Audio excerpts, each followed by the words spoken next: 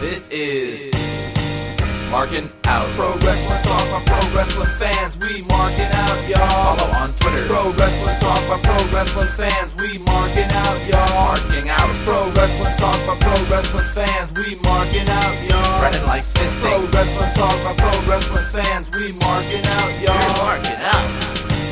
Pro Wrestling Talk by Pro Wrestling fans. Welcome to Markin Out, Pro Wrestling Talk by Pro Wrestling fans. This is episode 665. Make sure that you are subscribed and listening over at markinout.com, on Spotify, Apple Podcasts, and wherever else you may be listening to podcasts. Make sure that you buy a t-shirt over at Pro Wrestling Tees. Also, make sure that you're liking us on Facebook and you're following us on Instagram, on Twitter, on Twitch, and also on TikTok and wherever else you can find us on social media. Make sure that you're following us. I am one of your hosts, Dave the Rave. You can check me out, David PTDPT. I am here with Brandon. You can follow him at BTTG161. And also Chris is at Chris Sweendog and CM Sweeney 85. But that being said, Brandon, how are you? I'm doing awesome as always. How about yourself? Doing amazing. Doing amazing. How was your week? Well, I think the biggest thing right off the bat that we need to talk about, being the number one Taylor Swift pro wrestling podcast, is 1989 Taylor's version. Mm-hmm. Came out last week with 5 new vault tracks, which to me, it's always crazy hearing those vault tracks because I have to assume they exist in another format from years ago. Yeah. So I would really like to hear those. And it's crazy that they weren't even included on the original albums, because I think for the most part they're all pretty good. I thought that the drop was very eventful. Very eventful. I know people thought she'd be doing a double drop at 3 a.m. She's kind of conditioned people like that. But on Friday morning, she ended up announcing that Bad Blood with Kendrick Lamar is out. I don't know why that was not included on the actual album. Mm-hmm. I also don't know why Sweeter Than Fiction was only exclusively on the Target record. Like, Target had 3 different exclusive CDs, but none of them were like deluxe editions. I thought that was weird. Like, could have used a deluxe edition there. Yeah, that's definitely very weird, you know? That's very weird. Do you have a favorite song from the CD? Well, from the album? Ooh. Do you have a favorite song from recent? Well, from the vault tracks, it might be Is It Over Now? Okay. That's a tough one to say.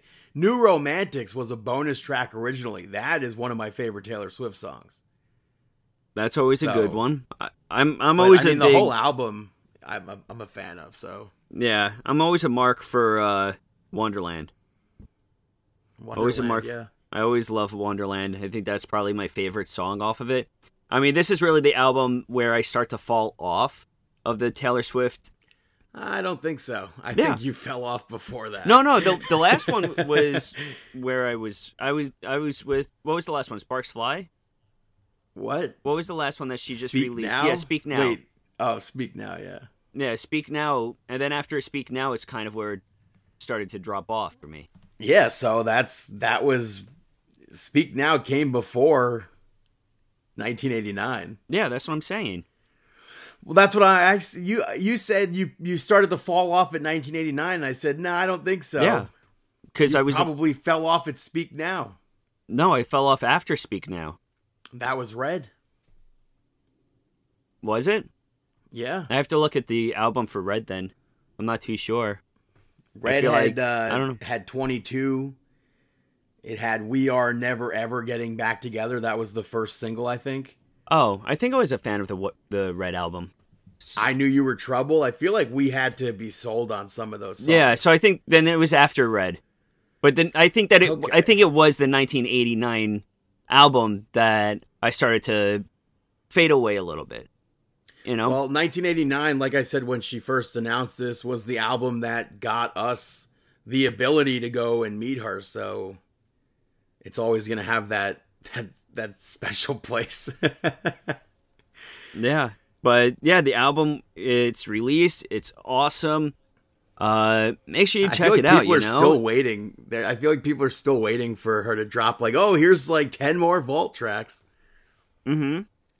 But there's Reputation left, and there's Taylor Swift left, and hopefully the holiday collection is in there somewhere. Mm-hmm.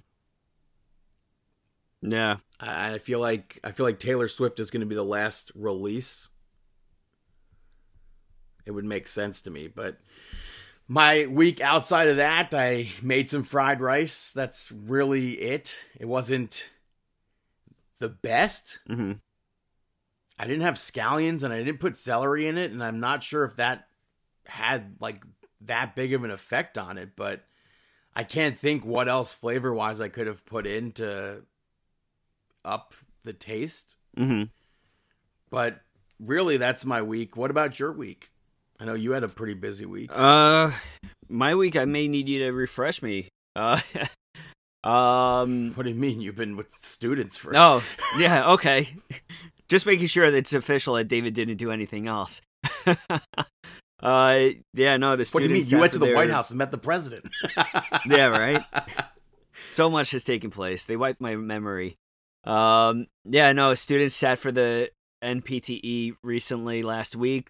This week they find out their results, so it is really a madhouse running around right now trying to assess and help and motivate and kind of just look forward to the release dates of everything. You know, it's a big time because now is the time where we find out about the passing, and it's been a great success, and looking forward to the continuation of the success. And can't wait to hear about all the students making it through. So going through that right now, very excited. Much so looking forward to it. How was the Halloween experience? The Halloween experience was incredible. Did absolutely nothing. Did watch the movie The Nun, which was all right. I feel like the entire priest, church, exorcism, spirit, demon stuff is being played so often now. You know, I feel like that's the big thing for horror movies that everybody's doing. And it's just starting to overplay for me. That's the movie with AJ Styles, right? You're taking too long. There's a joke set up there. Yeah. You're supposed to say no, and then I'm supposed to say, oh, no, that's They Don't Want None. Oh. Yeah.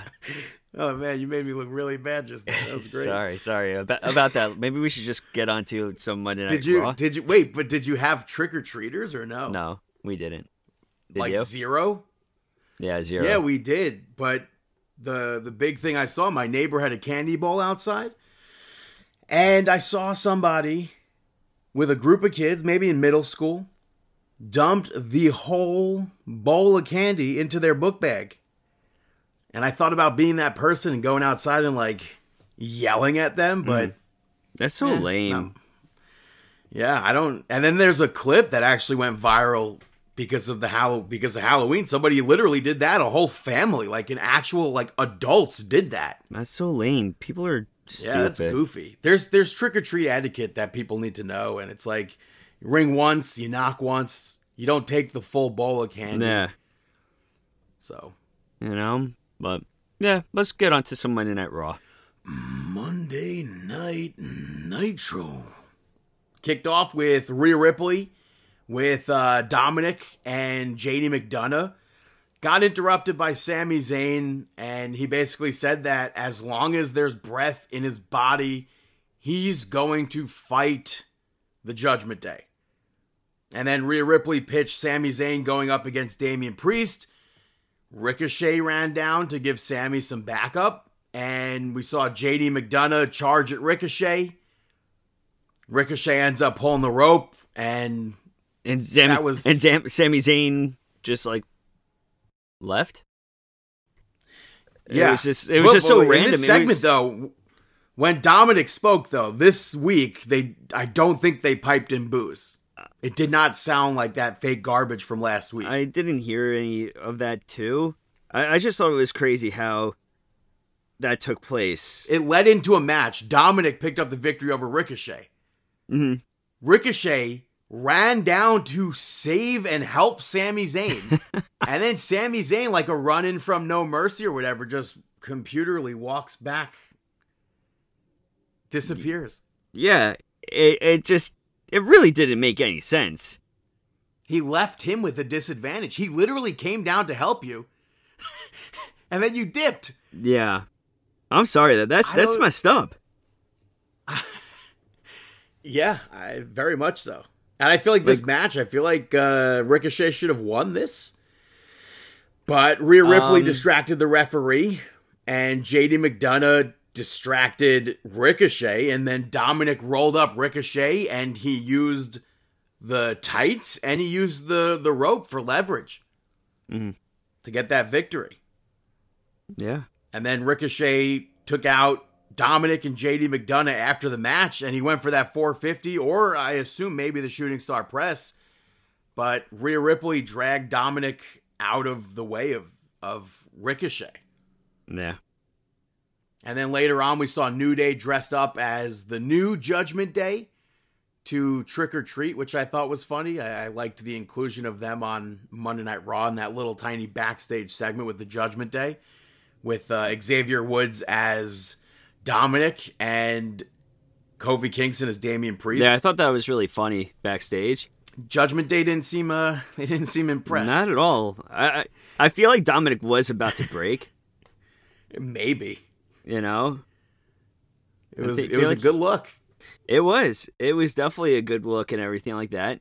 Next up, you had the Creeds making their Monday Night Raw debut, picking up a big victory over Alpha Academy in what was really an awesome match. It was, first of all, it was cool to see them answer an open challenge of Alpha Academy. But they had a video package for them, which was nice, because obviously there's not going to be the crossover from NXT to Monday Night Raw or SmackDown, audience-wise. So it's good that they included that video package. And all of them, all four of them, obviously skilled in amateur wrestling. So they were all able to use that in this match. Yeah. Yeah. You know, craziest spot I think on Monday Night Raw took place in this 100%. Match. They did I forget. Julius did a 450 splash to break up a pin, and then Chad Gable followed that up with a moonsault to literally land on all three of them. I thought that was a crazy spot. I thought that a crazy spot was where they lifted Otis up on the shoulders. Yeah, for the Doomsday Brutus Bomb. Yeah, the Doomsday Brutus Bomb. Ball. Yeah, I thought that was very, very impressive, you know? Yeah. But we had some involvement in between. Maxine got up to hype up Alpha Academy. Ivy Nile was out there, and she, I guess, got in between that, and then Tozawa broke it up between the two of them. He ate a German suplex from Ivy Nile. But yeah, I thought this was I was not expecting the Creeds to win. I was not expecting the match to go as hard as it did, and they all shook hands afterwards. So yeah, huge sign of respect. Very well done. You know, yeah, this. I mean, we've seen bits and pieces of it in the past, but maybe with Triple H being like 100% in charge, this is what we'll see more of. So I very much so enjoyed that segment. Afterwards, we saw Miz TV where Gunther was supposed to be the guest. Which, by the way, Miz's set was Halloweenized. We had the upside down Miz TV logo, WWE logo carved into a pumpkin. I feel like we've seen that on Markin Out before. But he kept trying to bring Gunther out. Gunther wasn't showing up. Imperium shows up instead, and noted that Gunther doesn't just show up just because you're asking him to. And then Kaiser ran down Miz. Also kind of got into it with Giovanni Vinci over speaking. Yeah, that was kind of him. Yeah, the Miz was kind of leading them to a point Miz was goading them into getting ready to fight. You know, Vinci was ready to go at him. Yeah, and then Gunther showed up. He ran Miz down. And Miz got serious. It's not often that we see Miz like this, but when we do, I think it's absolutely fantastic. Yeah. And that led to a brawl after Imperium destroyed the set, I guess. And he took Kaiser and Vinci out, and Gunther chopped Miz down. Yeah. He got up. He clobbered him. Obviously, he's no match for Gunther. Imperium jumped back in, and they took Miz out. I was kind of expecting a save there. Yeah, I was expecting a save as well. You know? Only because I knew what match was coming up. But later on, Miz went to Adam Pearce and said he wants a match for the championship. And Adam Pearce was like, I can't just give you a championship match. I can give you a shot. Bronson Reed also wanted a shot. Ivar also wants a shot now. And Adam Pearce set up a fatal four-way for next week. With the winner obviously going on to face Gunther. So I'm not sure if I want to see Ivar win or if I want to see The Miz win. But it seems like The Miz is going to walk out as number one contender. Mm-hmm. Yeah, but the next match after that was DIY making their Monday Night Raw debut as a tag team, picking up the victory over Imperium. First and foremost, the new DIY theme song, not so great. Yeah, I wasn't too big of a fan of it. I need to hear it more, but like right off the bat, I thought Youth of the Nation started playing by POD. And I was like, what's happening right now? And then I realized it was DIY's new theme song. And then it just kind of sounds like a knockoff of Austin Theory's theme song. I know there's lyrics in there that apply to DIY. I think at least. I could hear it. Not a fan off the bat, though. I'm going to have to give a better listen. But as far as the match, it's great to see them wrestle as a tag team again. When it looked like Imperium had the match won, Ciampa and Gargano turned it around. And the match continued. We saw them finally meet in the middle on Giovanni Vinci and pick up the victory. Yeah. So that furthers the story between DIY. Giovanni Vinci, Ludwig Kaiser, not DIY. I'm talking about Vinci blowing it for them. Yeah.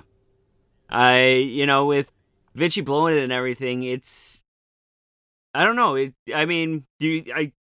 think they're going to break up at some point. I mean, it's kind of like weird still to me that they had the separate commercials, like 2 Raws ago, highlighting everybody, you know? Yeah, I still don't get that one. Yeah. Video packages. Mm-hmm. But I don't want to see them split up. Yeah, I know. And if they do split up, is that leading to Gunther's final days as the Intercontinental Champion? Is that what costs him the title? I hope not. Could be. After that, we had another video from Shinsuke Nakamura where he's looking for his next opponent still, and he wants his opponent to challenge him. He has a match with Akira Tozawa next week, so good luck to Tozawa.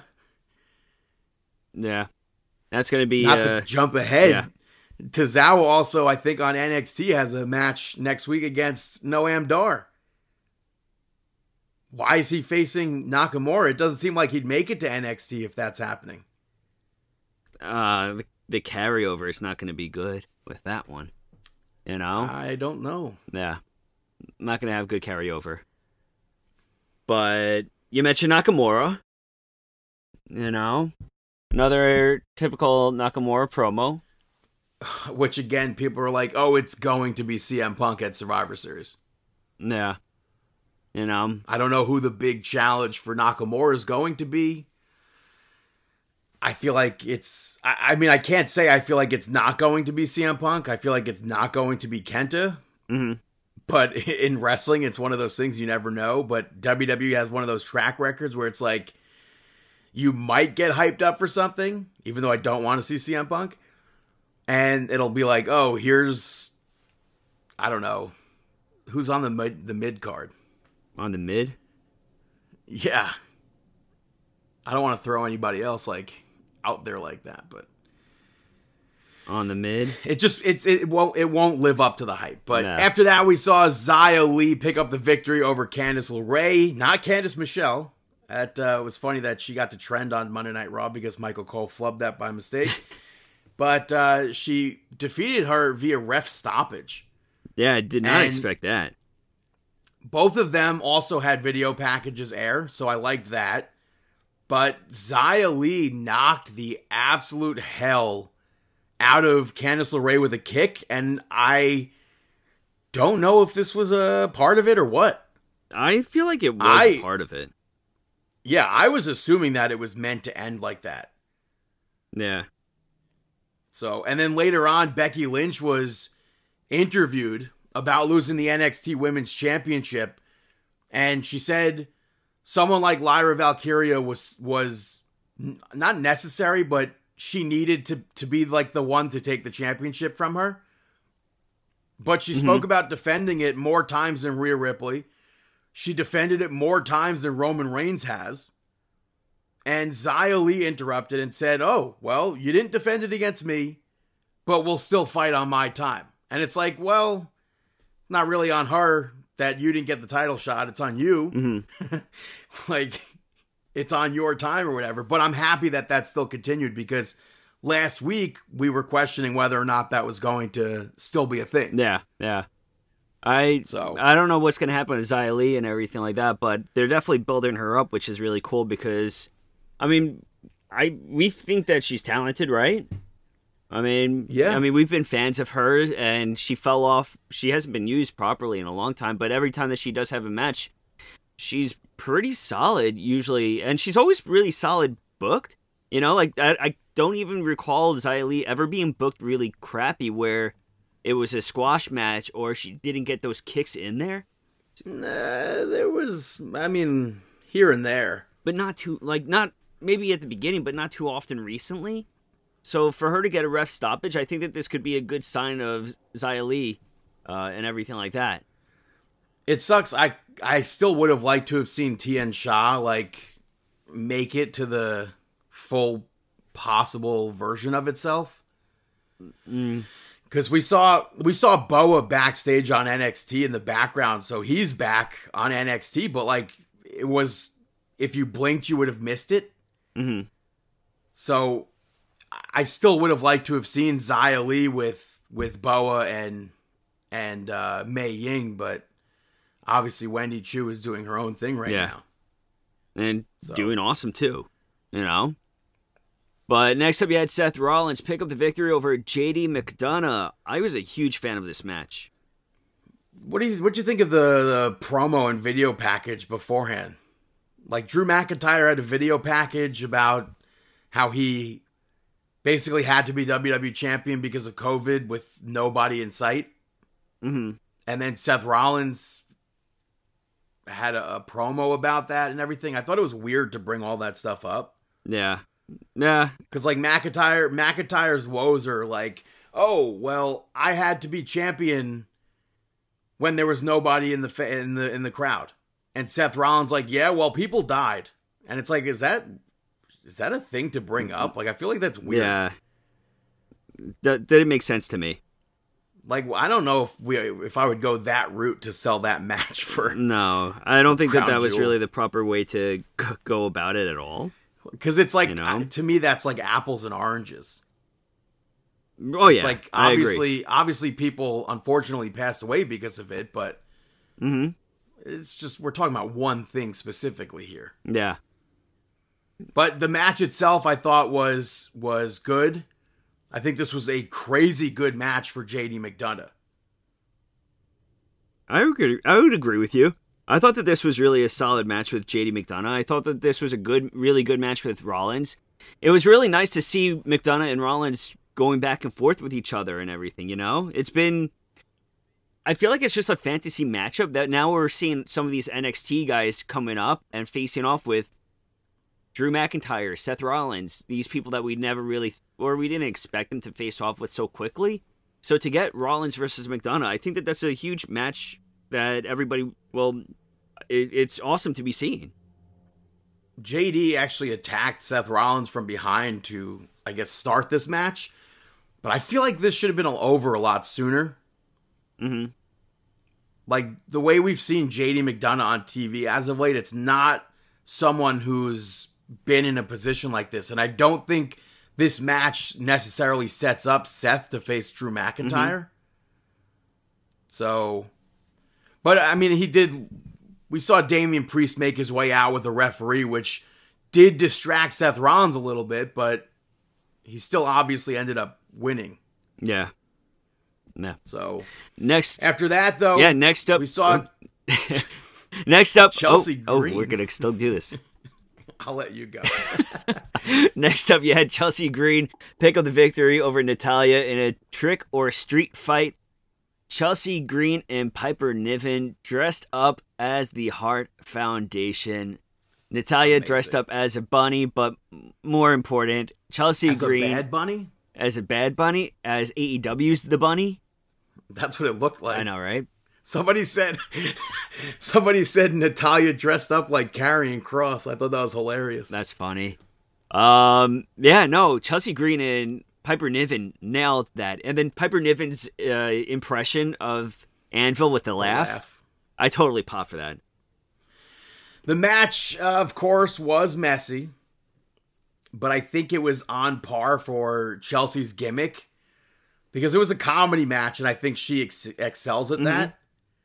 So it obviously wasn't like, holy crap, this is like the best match I've ever seen. Yeah. It was just filled with fun Halloween spots. Yeah. Like we had the pumpkin spot where she lifts the pumpkins off the table and Nikki Cross is under the table. Yeah.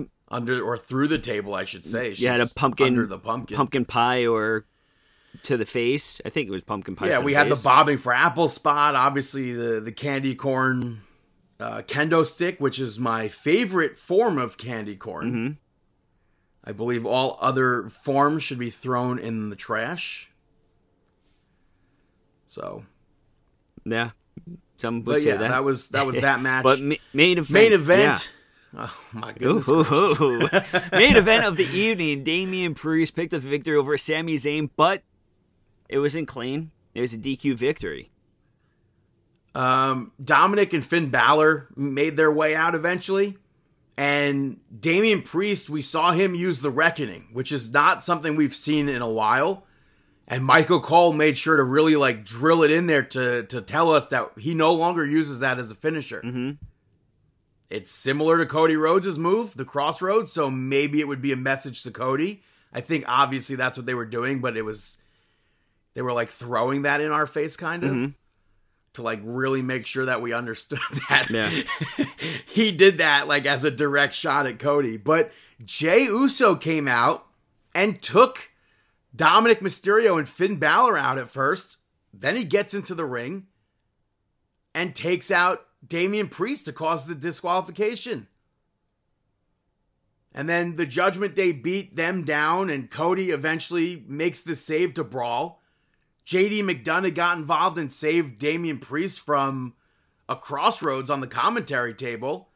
But then he ate a haluva kick and a Crossroads, and the fans were chanting one more time. I don't know if they were supposed to do that. The spot, at least. They did, though. Cody obliged. He picked him up, hit another Crossroads on the table. Out of all of this, should Sami Zayn not be like super annoyed at Jey Uso for costing him a match? Ooh. There was no reason for Jey to do that. I mean, I think that was pretty uncalled for. I don't think that was necessary for Jey to do that at all. Yeah. Yeah. I mean, maybe he's going to start to tease into the bloodline stuff. I have no idea. I can't see that happening. I feel like it's forgive and forget with Sami Zayn. Mm-hmm. So, but Cody cut one hell of a promo afterwards, basically belittling Damian Priest. Yeah.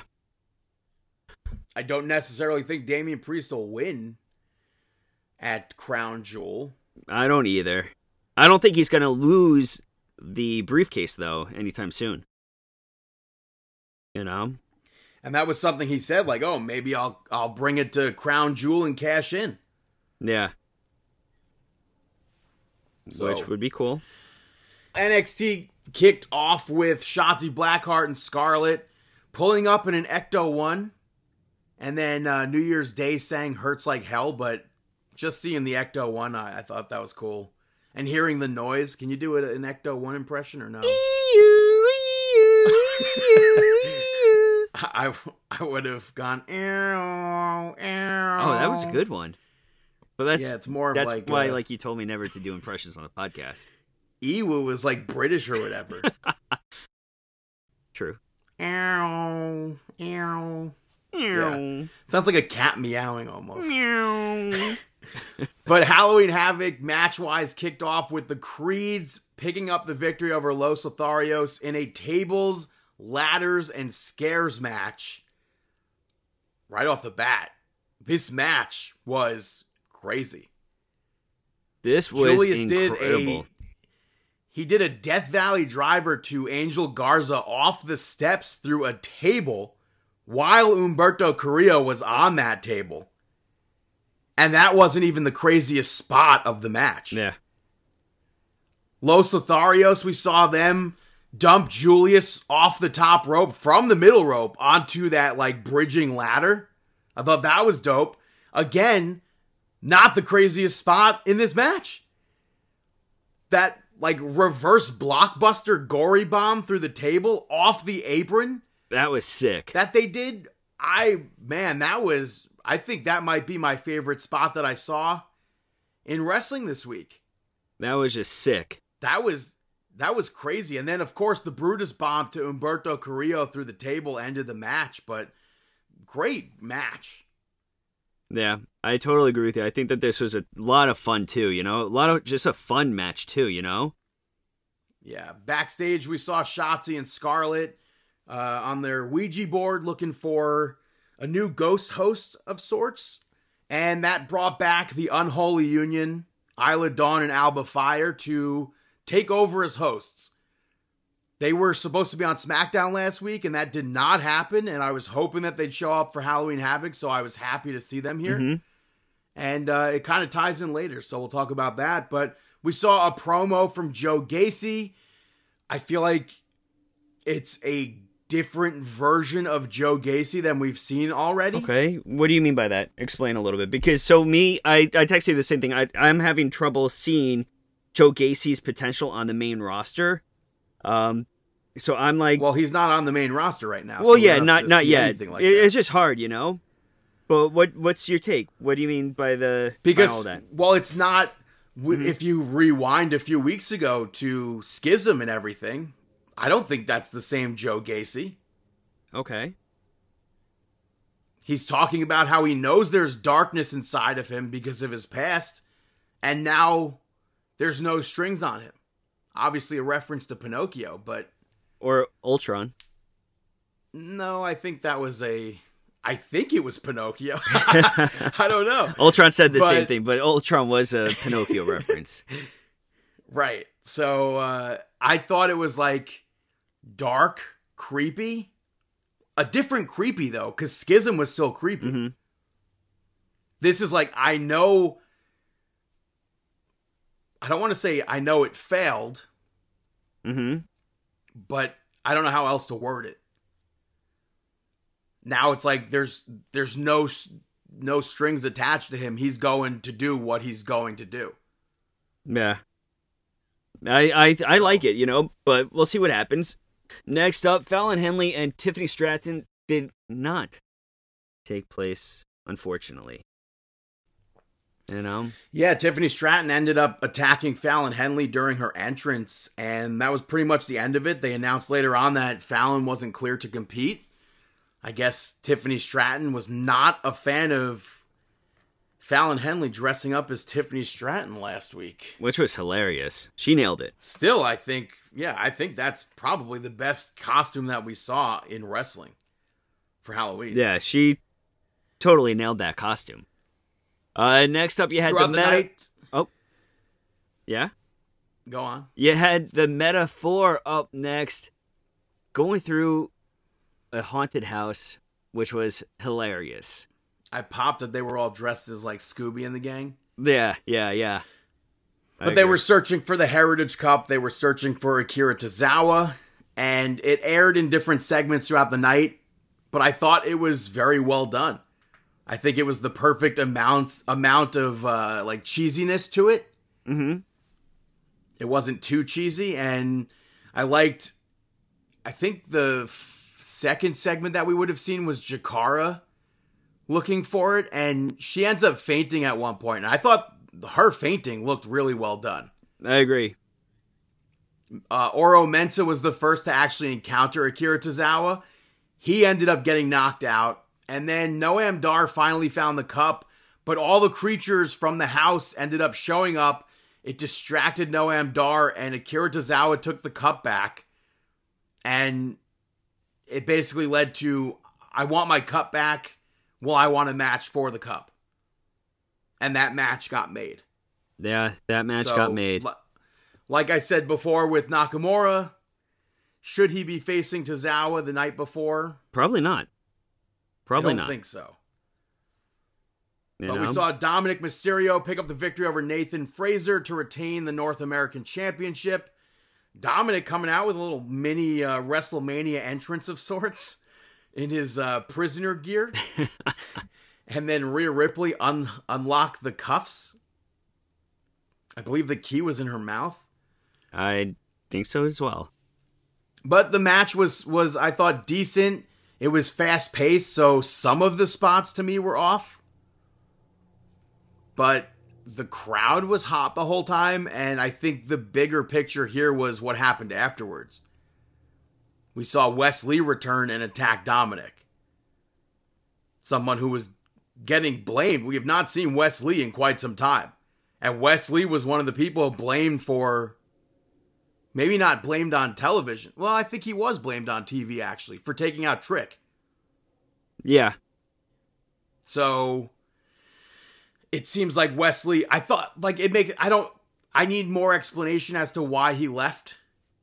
I'm going home. What did you do when you went home?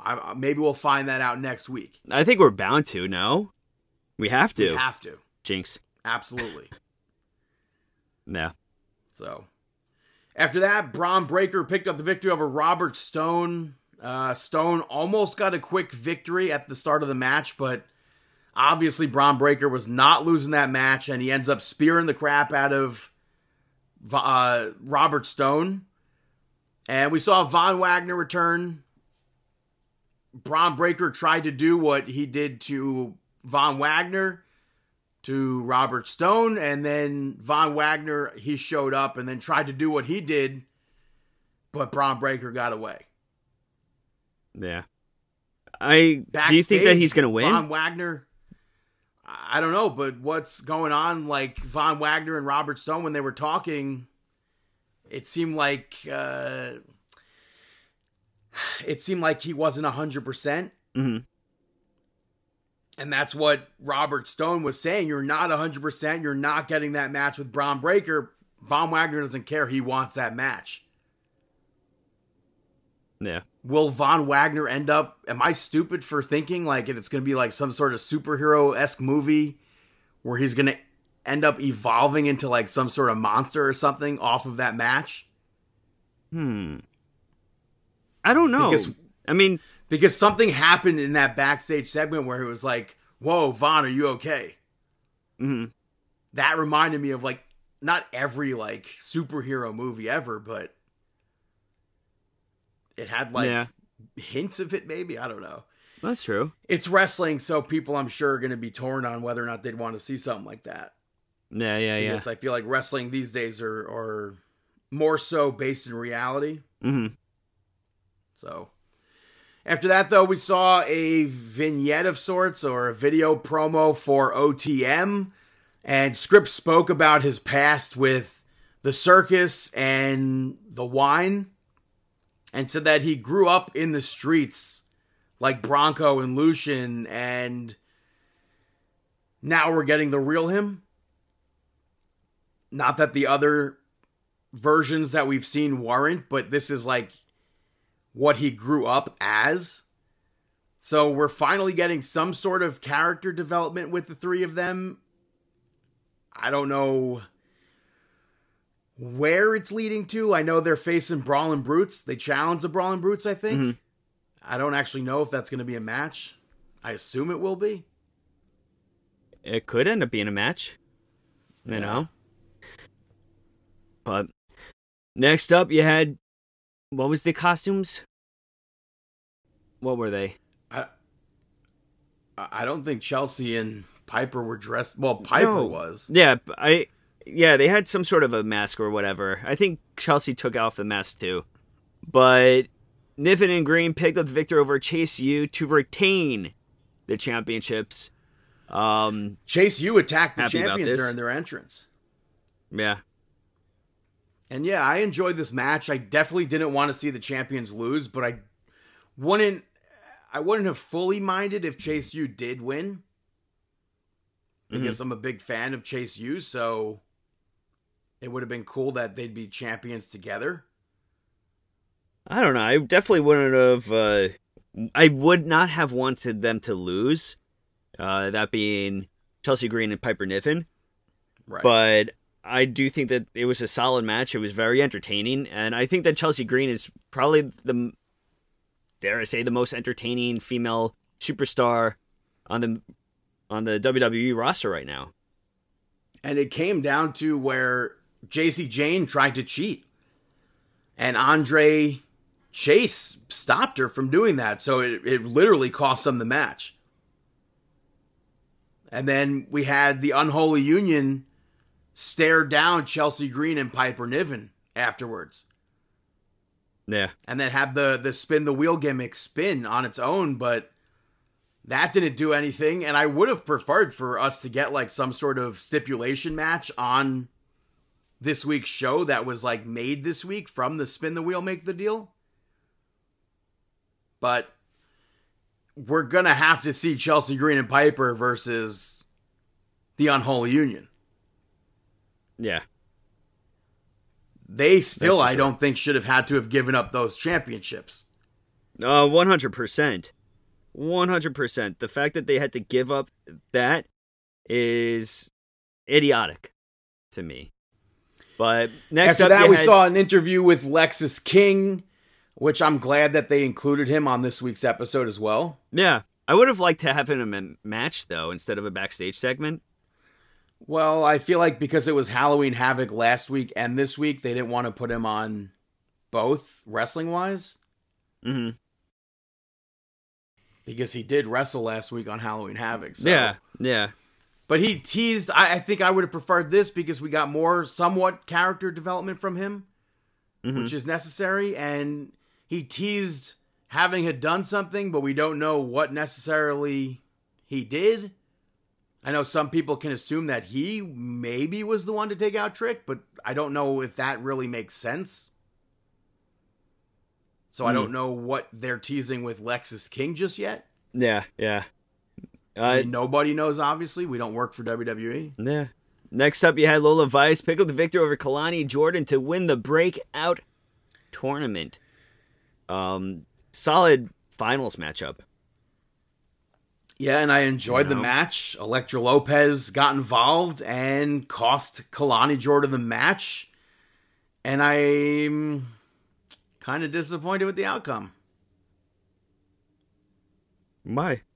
So, well, because from the start, I thought this was Kalani Jordan's tournament to win. I'm not like mad or upset that Lola Vice won, but I thought for sure Kalani Jordan was picking up that victory. Mm-hmm. I gotcha.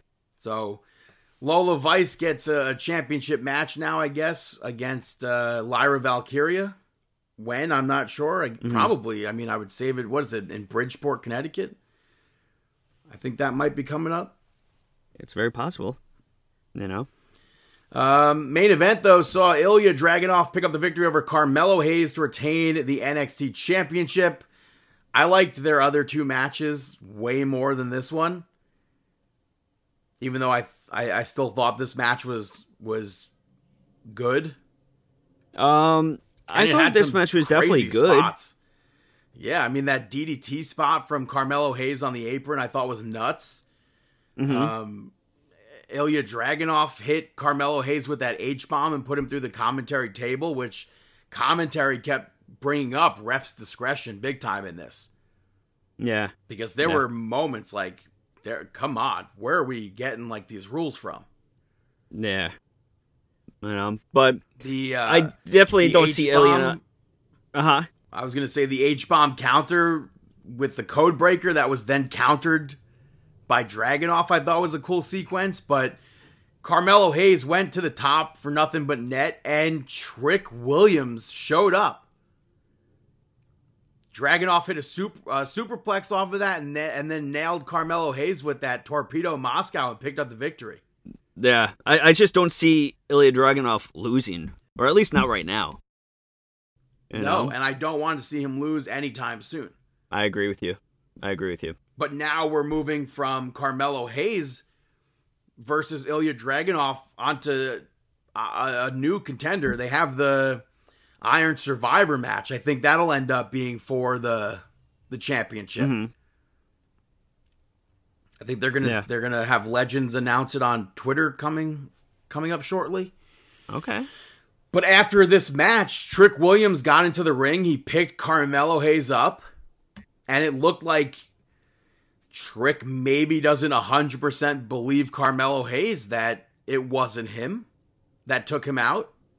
I mean, they got pretty close, and then it cut to backstage, which was kind of like surprising. I'm still waiting for that grainy footage of Trick Williams backstage being taken out, and it turns out to be Carmelo Hayes. What happens if it's not? You know, I don't know. I don't know who. Be. The only person that planted seeds was Lexis King. Yeah, and that might just be like a huge stretch to guess something like that. It might not even be that. Is it really that huge of a stretch, though? I don't think it's that big of a stretch. I don't know. Was, you know? Well, because he said, well, you'll find out or whatever. When are we going to find it out? Yeah. I don't think that it's that big of a stretch, because maybe he's instigating them to fight each other. And then after the match, or maybe something like that during the feud, or probably maybe after the match, he reveals it to be, or after an attack, he reveals it to be, he's the one behind it. So it's not too far of a stretch, I think.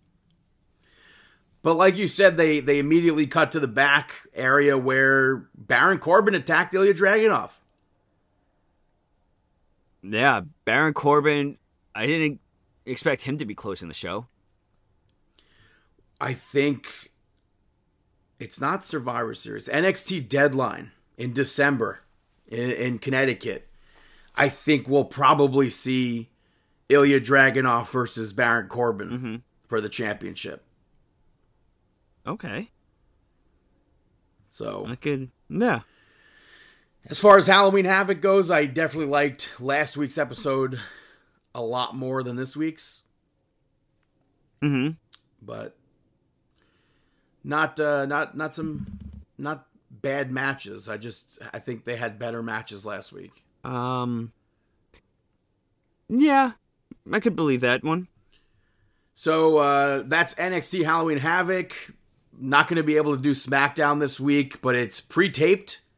So the results are already out there, and it basically just sets up Crown Jewel that's taking place this weekend in Riyadh, Saudi Arabia, on the kickoff show. First kickoff show match in, I want to say maybe, it seems like years at this point. I'm not sure how many months it's been. Been a while. But it's been quite some time. We have Sami Zayn taking on JD McDonough. I'm going to go with JD McDonough. I think it's an obvious victory for Sami Zayn. Okay. All right. I do not see JD going over there. Just to be different. I mean, I could see both sides. I'm going to stick to Jamie McDonough. Singles match. We have really big singles matches on this card as far as like non-title. John Cena facing Solo Sikoa in his first solo match, no pun intended there, in, what did he say, like 2,000 plus days? Yeah. I mean, I'm going to go with Solo. John Cena, if I'm not mistaken, has not won a match. I could be completely wrong in saying that, in quite some time. Mm-hmm. I think I could see him. I would like to see people. Solo Sikoa has not won a singles match, I should say. Mm-hmm. He lost to Austin Theory at WrestleMania. He lost to Roman Reigns at SummerSlam 2021. He lost to The Fiend. When is his last singles victory? It's his last... This is not even televised, but his last singles victory might have been MSG in 2018 against Corbin. Wow. His last singles victory, if I'm reading this correctly, might be the Greatest Royal Rumble in 2018 against Triple H. Wow. That's a lot of time. Unless I'm missing a match. I don't think I'm missing a match here. Those are dark. Yeah, I think that's the last time he won a singles match. That's pretty crazy. Jeez. I could see him. I mean, that's the thing. I feel like I could see Cena just putting Solo over. I would like to see Solo Sikoa go over in that match. So I'm picking Solo Sikoa. Yeah. Let's head on over to Damian Priest taking on Cody Rhodes. I'm saying Cody Rhodes. I'm going to go with Cody Rhodes too. Because I'm also thinking about the impact on maybe a cash-in.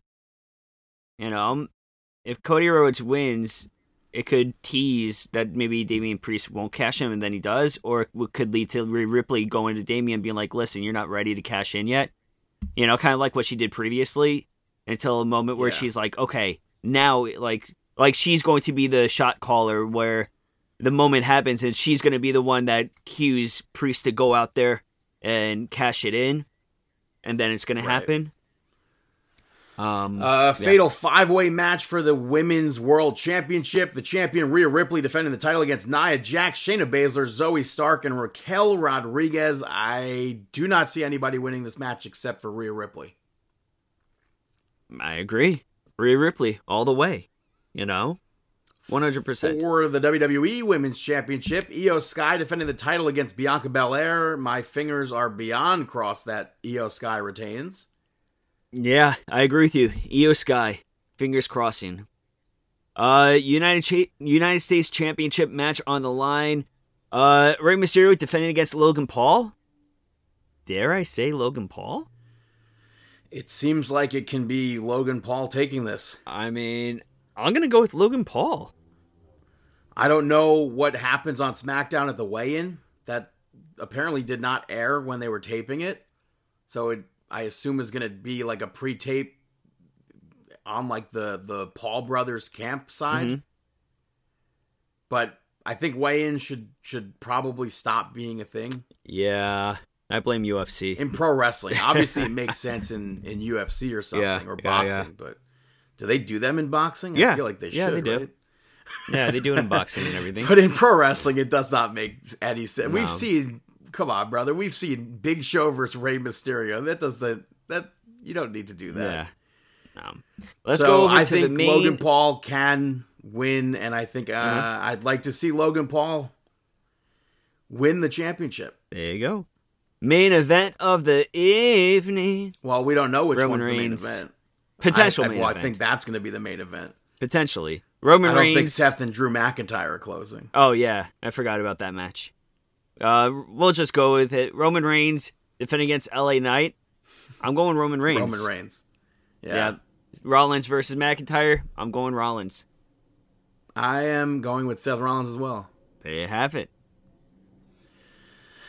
So, that is Crown Jewel. Gonna take a quick little break, and I'll be right back here on Markin Out. This is Shotzi Blackheart, and you're listening to Markin Out. Welcome back, ladies and gentlemen, to Markin Out episode 665. Going to Rampage from last week. It opened up with Mike Santana picking up the victory over Ortiz in a no disqualification match, which is nice that we finally got to see them fight. Still not really clear as to why they split up outside of what we heard on the internet. But this was a good fight.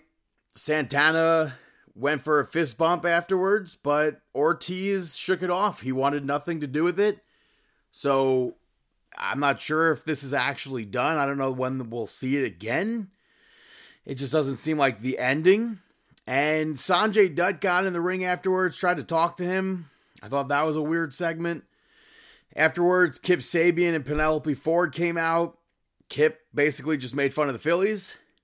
This was a meaningless segment. Something that could have been done off camera.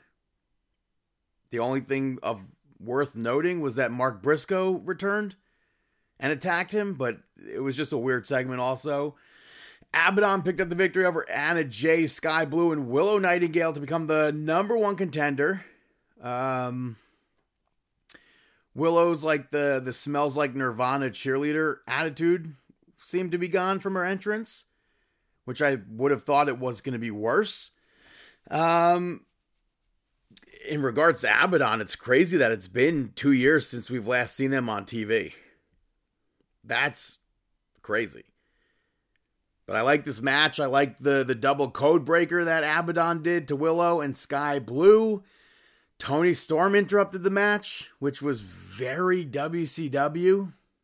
And I don't think I didn't like that part, and I don't think that the match was bad, but it seemed like nothing happened in it. The biggest thing of note was Tony Storm interrupting. And I didn't like that, but Willow pulled Sky Blue out when she went for the code blue, and then Abaddon reversed Anna Jay and picked up the victory. So it was really cool that Abaddon got that victory, and that it seems like Abaddon is back. Afterwards, Takeshita picked up the victory over Kyle Fletcher. This was a good match. I thought the lariat from Takeshita was going to end the match, but Kyle Fletcher got up and hit a brainbuster. Takeshita hit Crunchy from the middle rope. I don't know what else to call that move. It's the Trent Beretta gimmick. Is it a dead shot or whatever? I don't know. But he got up from that too. And that seemed like a spot that was going to end the match. But Kyle Fletcher kept getting up, kind of like as if he was Sting. And he finally ended the match after getting hit by a knee from Takeshita. Fletcher grabbed a chair. He hit Takeshita. He hit Hobbs. Hobbs didn't budge. And then he attacked Kyle Fletcher. Don called it off. And he put Kyle Fletcher over for doing what he's been saying he needs to see from Kyle Fletcher. So, moving over to Collision, it opened up with Jay White picking up the victory over AR Fox. Fox was part of the Nick Wayne Darby Allin feud, but he disappeared for about 2 months, so it doesn't really make sense. Nice to see him though, because I think AR Fox is a great wrestler. But no real reason that this match was taking place.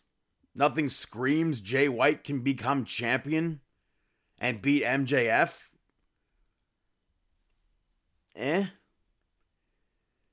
But MJF showed up. He got the title and stupidly ran into the ring to get away from them. Even though Jay White himself was in the ring. I didn't get that, but Jay ended up with the title, so MJF to me just looked really stupid there. We saw the Guns pick up the victory over the Boys. I'm glad that the previous segment led into this match instead of having the Guns go back out and make their entrance again. But the match, pretty much meaningless. They're obviously beating the boys. But MJF just beat the Righteous off television for over a month. I think we need a team that the Guns need to face in order to look like they can beat MJF. The Righteous looks a lot bigger than the boys. So I don't think that's a great build for the Guns versus MJF for the championships. After that, Hikaru Shida picked up the victory over Abaddon in a Fright Night fight to retain the championship. My DVR for this match was super choppy, so it sucked. I couldn't really see the full match. I saw bits and pieces of it, but from what I was able to see, I enjoyed it. I always enjoy Halloween. I always enjoy seeing Halloween stuff on television. Like I said before, I like seeing the Halloween style weapons, but I think production also, in regards to me not being able to see everything because it was choppy, production I feel like has been missing a lot of spots lately in AEW. And I feel like that's weird. Even, I mean, not that it's AEW, but also I feel like weird production stuff was happening on Raw. But afterwards, Tony Storm showed up and just laid on the commentary table and gave an orange to Tony Schiavone. After that, Samoa Joe picked up the victory over Rhett Titus to retain. These matches that Samoa Joe have been having are meaningless. Nothing's building Samoa Joe up to me. I like Samoa Joe's already a monster, but I want to see him be built up by facing other people who look like they can beat Samoa Joe. So that doesn't really work for me. After that, Ricky Starks picked up the victory over Dax Harwood. I think as soon as FTR lost the tag team championships in such a quick manner, I just stopped caring about this feud. I think that sucked the absolute wind out of everything from that feud and everything out of FTR. They were like such a hot tag team, and then nope, boom, that's it. All their momentum literally gone in a random tag team match. But they did a spot in this that I think made the referee look like a complete moron. Big Bill pulled Dax off of Ricky Starks. And I don't know what could possibly go through the referee's head when he sees the person pinning someone slide backwards out of the ring during a pin. Like, obviously, Big Bill got involved there. But Ricky Starks took advantage of that to pick up the victory. The bigger thing from this was Julia Hart coming out and making her return. House of Black was already ringside, and then they appeared in the ring to back Big Bill and Ricky Starks. Malachi's black eye is apparently back again. And then LFI showed up. They stood with FTR, and it led to a brawl, which I'm happy it didn't close the show. Earlier in the night, Ryan Nemeth tried to speak to Lana. Miro ended up beating him up. And Andrade was interviewed about Lana and what LFI just did with FTR. And Andrade said it's nobody's business. So I still think we're going to see Andrade versus Miro. Maybe. After that, Claudio picked up the victory over Tracy Williams. Earlier in the night, though, Claudio announced that Bryan Danielson has a broken orbital bone. So he'll be out of action. People are saying the rest of the year, so that's very unfortunate. As far as the match goes, Claudio just absolutely dominated it. Obviously. Main event saw MJF pick up the victory over Kenny Omega to retain the championship and then move on to become the longest reigning AEW champion. Obviously, this match should have had way more build to it than it did. But I thought it was a great main event. MJF at one point did that Fosbury flop, and it wasn't pretty, but it was, I think, nuts to see MJF pull that off. The one thing I didn't like was them using that table. I don't think it's necessary to use weapons. Obviously, there's the whole referee's discretion thing. Also, the first Panama Sunrise spot, I thought was a nice close call. The second one, I didn't think was necessary. But I would like to know what Kenny Omega thought about wrestling a match for the championship without actually having the championship being there. Because to me, that's goofy. If Kenny Omega won, what's he holding up?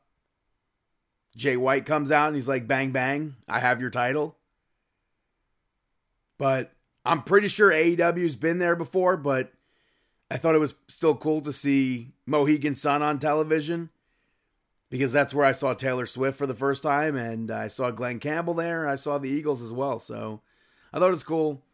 Moving over to AEW Dynamite, it opened up with an interview with MJF, which there's really absolutely no reason a backstage interview should be opening the show. You want a crowd to be hot, and you just take everything that they're cheering for, and they're like, here's an interview. Not even in front of the crowd. It had Adam Cole in it via Skype or whatever, or FaceTime. MJF left, and then Roderick Strong and the Kingdom showed up, and Adam Cole hung up on Roddy, and then the Devil hacked in. The show begins. Orange Cassidy picks up the victory over Claudio to retain the International Championship. I thought it was a good match, but I thought we needed a more aggressive side from Claudio from the start, given the whole reason why this match was a match.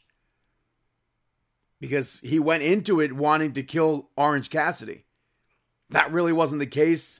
We saw Hook try to not get involved, but he came out for support for Orange Cassidy. Wheeler Yuta was out there. Bryce Remsburg asking them both to leave, or making them both leave. It was nice to see him actually enforcing rules. And then Hook backstage was made to leave the building. Claudio carrying Orange Cassidy into the ring. That spot I thought was crazy. And then there was a nice, the ending spot I thought was nice, with Orange Cassidy standing on Claudio's shoulders before the Hurricane Rana pin. I thought that was nice. Jon Moxley showed up afterwards, and Orange Cassidy, stupidly, I guess, ran back into the ring and charged him to brawl. Claudio just watched it happen, but Moxley beat the hell out of Orange Cassidy. And I don't really understand what Orange Cassidy would think in that moment. After that, though, the Mogul Embassy picked up the victory over the Elite to become the new Ring of Honor 6-man tag team champions. I think it would be nice to have the ROH championships not defended on AEW television, because I don't care about these titles. I'm not watching Ring of Honor. I don't have any way of watching Ring of Honor. So these matches are just always so super random. I don't really understand the Mogul Embassy winning the championships before the big event that they have coming up. I feel like that could have been a bigger victory for them at the pay-per-view. But the match itself, whatever. I liked some spots here and there. I liked the reverse cactus clothesline from Hangman. Swerve and Prince Nana came out, though, and taunted Adam Page about the home invasion from last week, and that, I think, sucked everything out of the match. And nobody seemed to care with the finish. Matt Jackson, super pissed off, obviously. I would be too, but kind of doesn't make sense, because him and Nick Jackson, I think, have a tag team championship shot for the AEW title still, if I'm not mistaken. We saw Edge come out, get interviewed by Tony Schiavone. He was asked about Sting and what Sting said to him last week. And before he could answer anything, Christian and the gang came out, told Edge to back down from him or else he'll snap his neck. And then he had the gang go after Edge. Edge took them out at first. Christian got involved, though. Luchasaurus took Edge down. Sting and Darby Allin made the save, and Edge finally accepted the match for Full Gear and speared Christian. So it'll be Christian and his gang versus Edge, Sting, and Darby Allin at Full Gear. We saw Chris Jericho and Kenny Omega pick up the victory over the Non-Jericho Appreciation Society. Kenny should be, I think, caring about Hangman's family being stalked by Swerve. But he's hung up on Chris Jericho for some reason. I don't understand. And then Angelo Parker in the match was trying to use a weapon. And commentary's just like, oh, he doesn't care about DQs. Jericho hit the Judas effect and picked up the victory there. The biggest thing afterwards, Don Callis pitched a street fight in 2 weeks. And Kenny Omega said yes, but they're bringing in Ibushi. And Callis was like, oh, you're still a man short. So Jericho announced Big Show is back. And then Matt Jackson, again, super pissed off. And he actually questioned Kenny Omega about Chris Jericho being in their locker room. Because the Young Bucks don't trust Chris Jericho. Why should they? And Kenny Omega is clearly not really there for the Young Bucks right now. After that, Chris Statlander picked up the victory over Willow Nightingale to retain. Willow, I'm not sure why she had a title shot, but I liked the match. I was expecting more darkness because of the mist, but Willow's eye wasn't painted anymore. So maybe it's like it was a quick thing she was under and now she's recovered from it.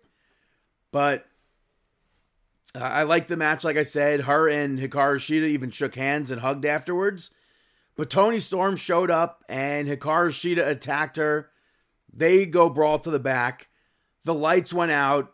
Julia Hart showed up behind Willow, offered her hand. And then Sky Blue ran down, got in the way of that, turned around and acted as if she was going to attack Willow. But then she turned around and misted the neck of Julia Hart. I believe it was Blue Mist because her name is Sky Blue. It was, I guess, most likely supposed to hit her eyes. But maybe it'll make her cheery. Back to the Varsity Blondes Julia again. I have no idea. But throughout the night, MJF kept trying to find partners to tag in the main event with. The Acclaimed, though, kept seeking him out and tried to offer their services. MJF kept saying no. Absolutely not. No, no, no, no, no. Finally, it came down to either them or Triple J. And MJF clearly didn't want Triple J. But we saw the Bullet Club Gold pick up the victory over MJF and the Acclaimed. And the Acclaimed said that the only way that they will tag with MJF is under the conditions that he wore whatever they gave him and scissored him. So he wrestled in Acclaimed gear, so I thought that was pretty cool. Acclaimed style gear, I should say. I think we should have seen that coming. I was expecting like big surprises because he was pretty adamant about not tagging with Max Caster. But that's on me. The match itself, I think, seemed more like an Acclaim match instead of an MJF match. And I don't think we know who MJF is going to choose for a partner for Full Gear. But I think the Acclaimed gets ruled out from this. And the end of the match saw MJF turn his back for a quick second. And Jay White hit that Blade Runner, picked up the victory. And then stole the belt again. And he went to hit MJF with the title, but Max Caster actually ate it for him. So I thought that was kind of like the Bloodline, where you get that sacrifice for one another. But I liked that spot. It showed that Max Caster is actually trying to be MJF's friend. And then they wanted to scissor MJF afterwards. He said no at first, and Billy Gunn yelled at him, and they all scissored, and everybody went home happy. So that's AEW Dynamite. Hey, Brandon, got any shout-outs? I'm Louie Anderson, and survey says Brandon shout-outs. The first shout-out goes to No Hard Feelings, which is out on Netflix now. It was a movie that came out in theaters, and I thought for sure when the trailer first aired, it was going to be one of those movies that went to a streaming platform. But it went to the theaters, and now it's on Netflix. Jennifer Lawrence stars in it as a woman in her 30s who answers an ad to date a rich couple's 19-year-old son. Have you seen the trailer at all for this at all, or no? This hasn't been out already? It came out on Netflix finally. I feel like I saw this preview like during Super Bowl time. Like I feel like I saw this preview No way. I feel like I saw this preview for the trailer like a long time ago. I thought that this movie was out already. It came out though. Like the movie itself was out in theaters already, but it finally came out on Netflix. All right, so that's why then that makes sense then. That makes sense. So yeah, they want the parents want the kid to get out of his shell before going to college, and chaos ensues, and it all takes place on Long Island, so it was cool to see that. But I enjoy the movie. Next shout out goes to Richard Mall, who unfortunately passed away last week at the age of 80. He was most known as Bull the Bailiff on Night Court, the original run. He was not on the reboot of Night Court, but he was in so many things. He played Two-Face on Batman the Animated Series and reprised that for a few other animated projects for Batman. He was one of the ghosts in Scary Movie 2. One of the members of Fred and Barney's bowling team in the Flintstones movie. Mm-hmm. Also on 100 Deeds for Eddie McDowd, if you remember that show with the dog. Sounds familiar. So, yeah, and so many other TV shows and movies. I know you can watch Night Court, the original run on Prime, and you can watch Batman the Animated Series on Max. So check that out. And then Matthew Perry also unfortunately passed away at the age of 54. And it's like, I almost don't even know where to start with this. It's just like, that's like crazy news that came out. Mm-hmm. Obviously, he was best known as Chandler Bing on Friends. But he starred in Fools Rush In, which is a movie that I almost watched the other week, but I ended up watching something else, so I went back after he unfortunately passed away. I went and watched that movie this week. I'm a big fan of that film. Yeah. But he also starred in The Whole Nine Yards and the sequel. I like those two films. Almost Heroes was another popular one that he was in. Was it popular? I feel like almost. I don't feel like it's popular, maybe but a cult following. Yeah, I don't feel like Almost Heroes is probably my favorite movie of his. I've seen that movie way too many times, but yeah, it's just it's so heartbreaking. I mean, everybody. I mean, I'm a big fan of Friends, and it's just so upsetting and so sad that this took place. And you see a lot of people sending clips about.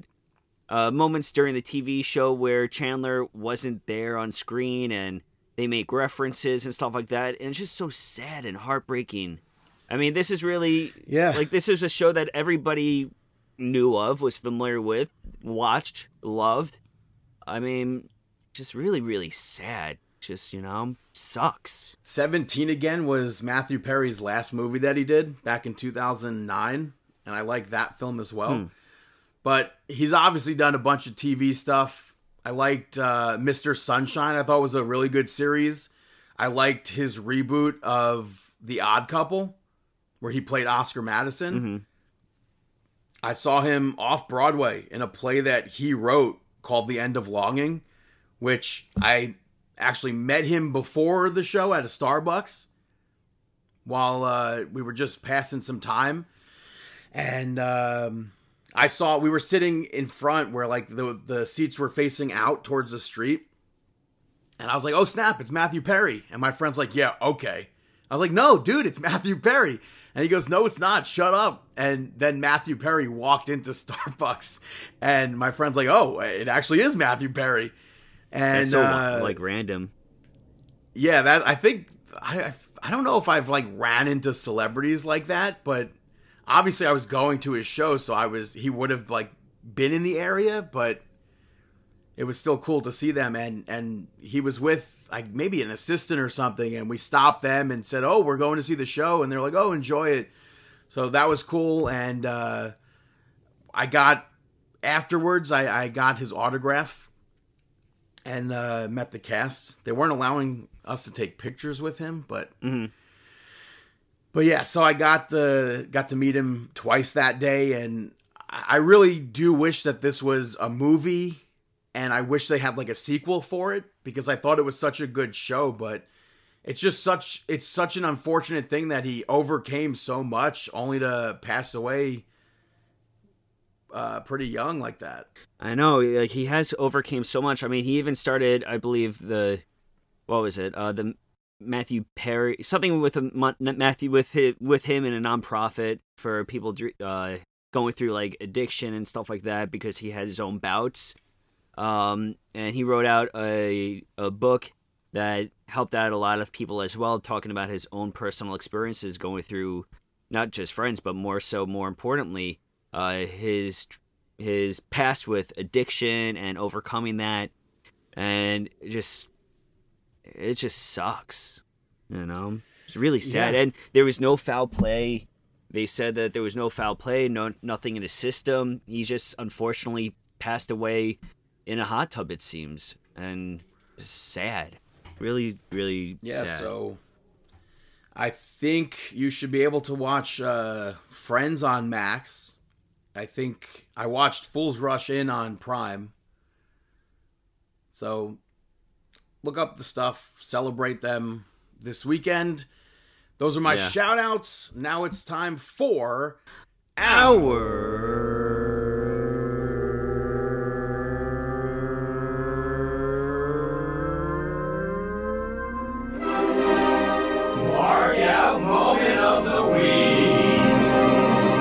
is right, our Mark Out moment of the week. Going back to last Friday, Kayla Braxton posted a video of a match between Bayley and her dressed as Michael Cole while Michael Cole was out there. That was hilarious. Before the show started. Yeah, I thought that was so funny. Bayley has so much history of clowning Michael Cole and like vice versa, so it was fun to see that, and I think Michael Cole enjoyed that portrayal. Yeah, I agree. That was hilarious. Something else they released this week on WWE Network and Peacock finally was Superfan: The Story of Vladimir. I don't know why it took so long for them to release it, but I'm happy that it did. I really wish it was like longer and more in depth, but it was still nice to see that documentary that we've been waiting for I think 2 years. Mm-hmm. So it's out on Peacock now. If you're on WWE Network, it's there too. Check it out. Yeah, I mean, it's definitely one of those things that a lot of people that are familiar with him have been looking forward to seeing because, I mean, I remember seeing him back when watching Monday Night Raw, like the old school at the Manhattan Center, and him being like right in the front row, you know. So it's nice that they finally released that. I hope that they do give it a little bit more promotions, you know. But I don't even know if they will. Yeah, I don't think they will. And it's weird that they won't. I don't know why. Yeah. There has to be some sort of a decision on that. I don't know why. When it's cool because in the documentary, they're following him, and one of the places that they're following him at is Madison Square Garden in 2019 when WWE returned to the Garden for TV, and I met him at that show, so I thought that was pretty cool to have that included in the documentary. Oh, that's cool. Not me, that's really awesome. In there, but him being at that show with Double J in the back and everything. I thought that was cool. Yeah, no, that's awesome. You have any mark out moments? Mark out moment for me. Let's see. I think that for me, mark out moment maybe. I'm sorry. I said I could probably toss out more. What do you got? Probably AEW announcing that they're going to be having an event at the Nassau Coliseum later in. Oh, that's old news. December. We already discussed that. Yeah, I'm still marking out over that, but Yeah, nothing else No, stands it's a out for me. garbage dump. Jason Segel showed up to a wrestling show this weekend, and that was not on my bingo card. Seeing all those videos of Jason Segel with Penta and everything and Sami Callihan, I thought that was pretty cool. And on the same night, apparently, Jason Segel showed up to, I don't know, we'll even know what the show was, if it was like a concert or what, but he performed Dracula's Lamont from Forgetting Sarah Marshall, which was also not on my bingo card, and I definitely marked the absolute heck out for both of those things, especially seeing them both on TikTok, where I don't know if the two parties are aware of them. Like, do the people that went to see Jason Segel do a pop-up performance of Dracula's Lamont know that he also was involved in pro wrestling that night? And vice versa. So I thought that was cool. Forgetting Sarah Marshall, I think, is a top 10 movie for me. So Really? Yeah, so having that clip show up, it wasn't a full song or anything on TikTok, so I would have liked to have seen the full version of it. I just thought it's a fantastic soundtrack, so it was cool to see that, and it's cool to see celebrities when they're fans of pro wrestling. Yeah, that's always a nice little thing. We also had Joel Embiid from the 76ers score a basket this week. Oh yeah, this I marked out for. He did a suck it taunt, which was somewhat like the X-Pac suck it taunt. Yeah. People, the news sites are reporting a Triple H DX suck it, but it was definitely more so an X-Pac version. Yeah, I could see it more of an X-Pac. Yeah, so he did the taunt in a game against the Blazers. Is it Blazers? Trailblazers? What's the name of their team? Portland? I don't know. The Portland Trailblazers. Yeah. So they did that on Sunday. He got fined $35,000 for doing that. Which, like, I mean, we used to get in trouble in elementary school for doing that, but we never were fined $35,000.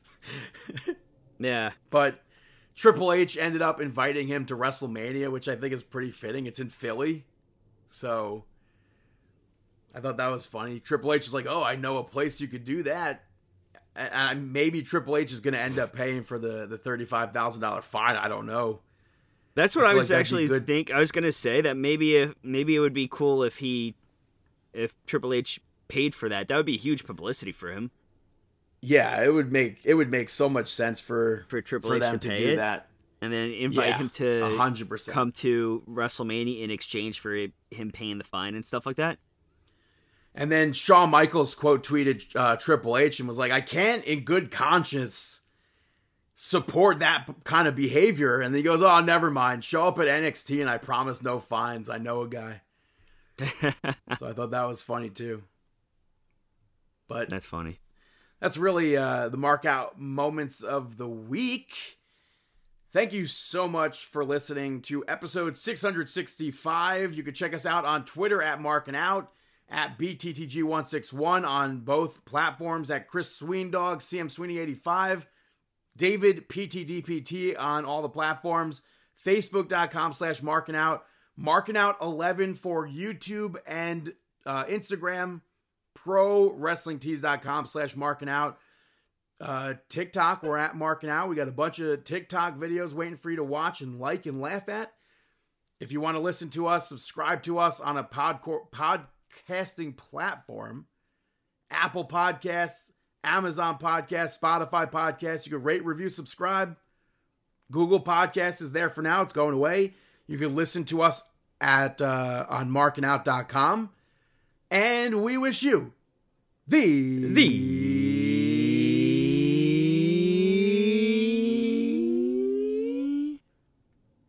best of luck in your future endeavors. Have a fantastic week.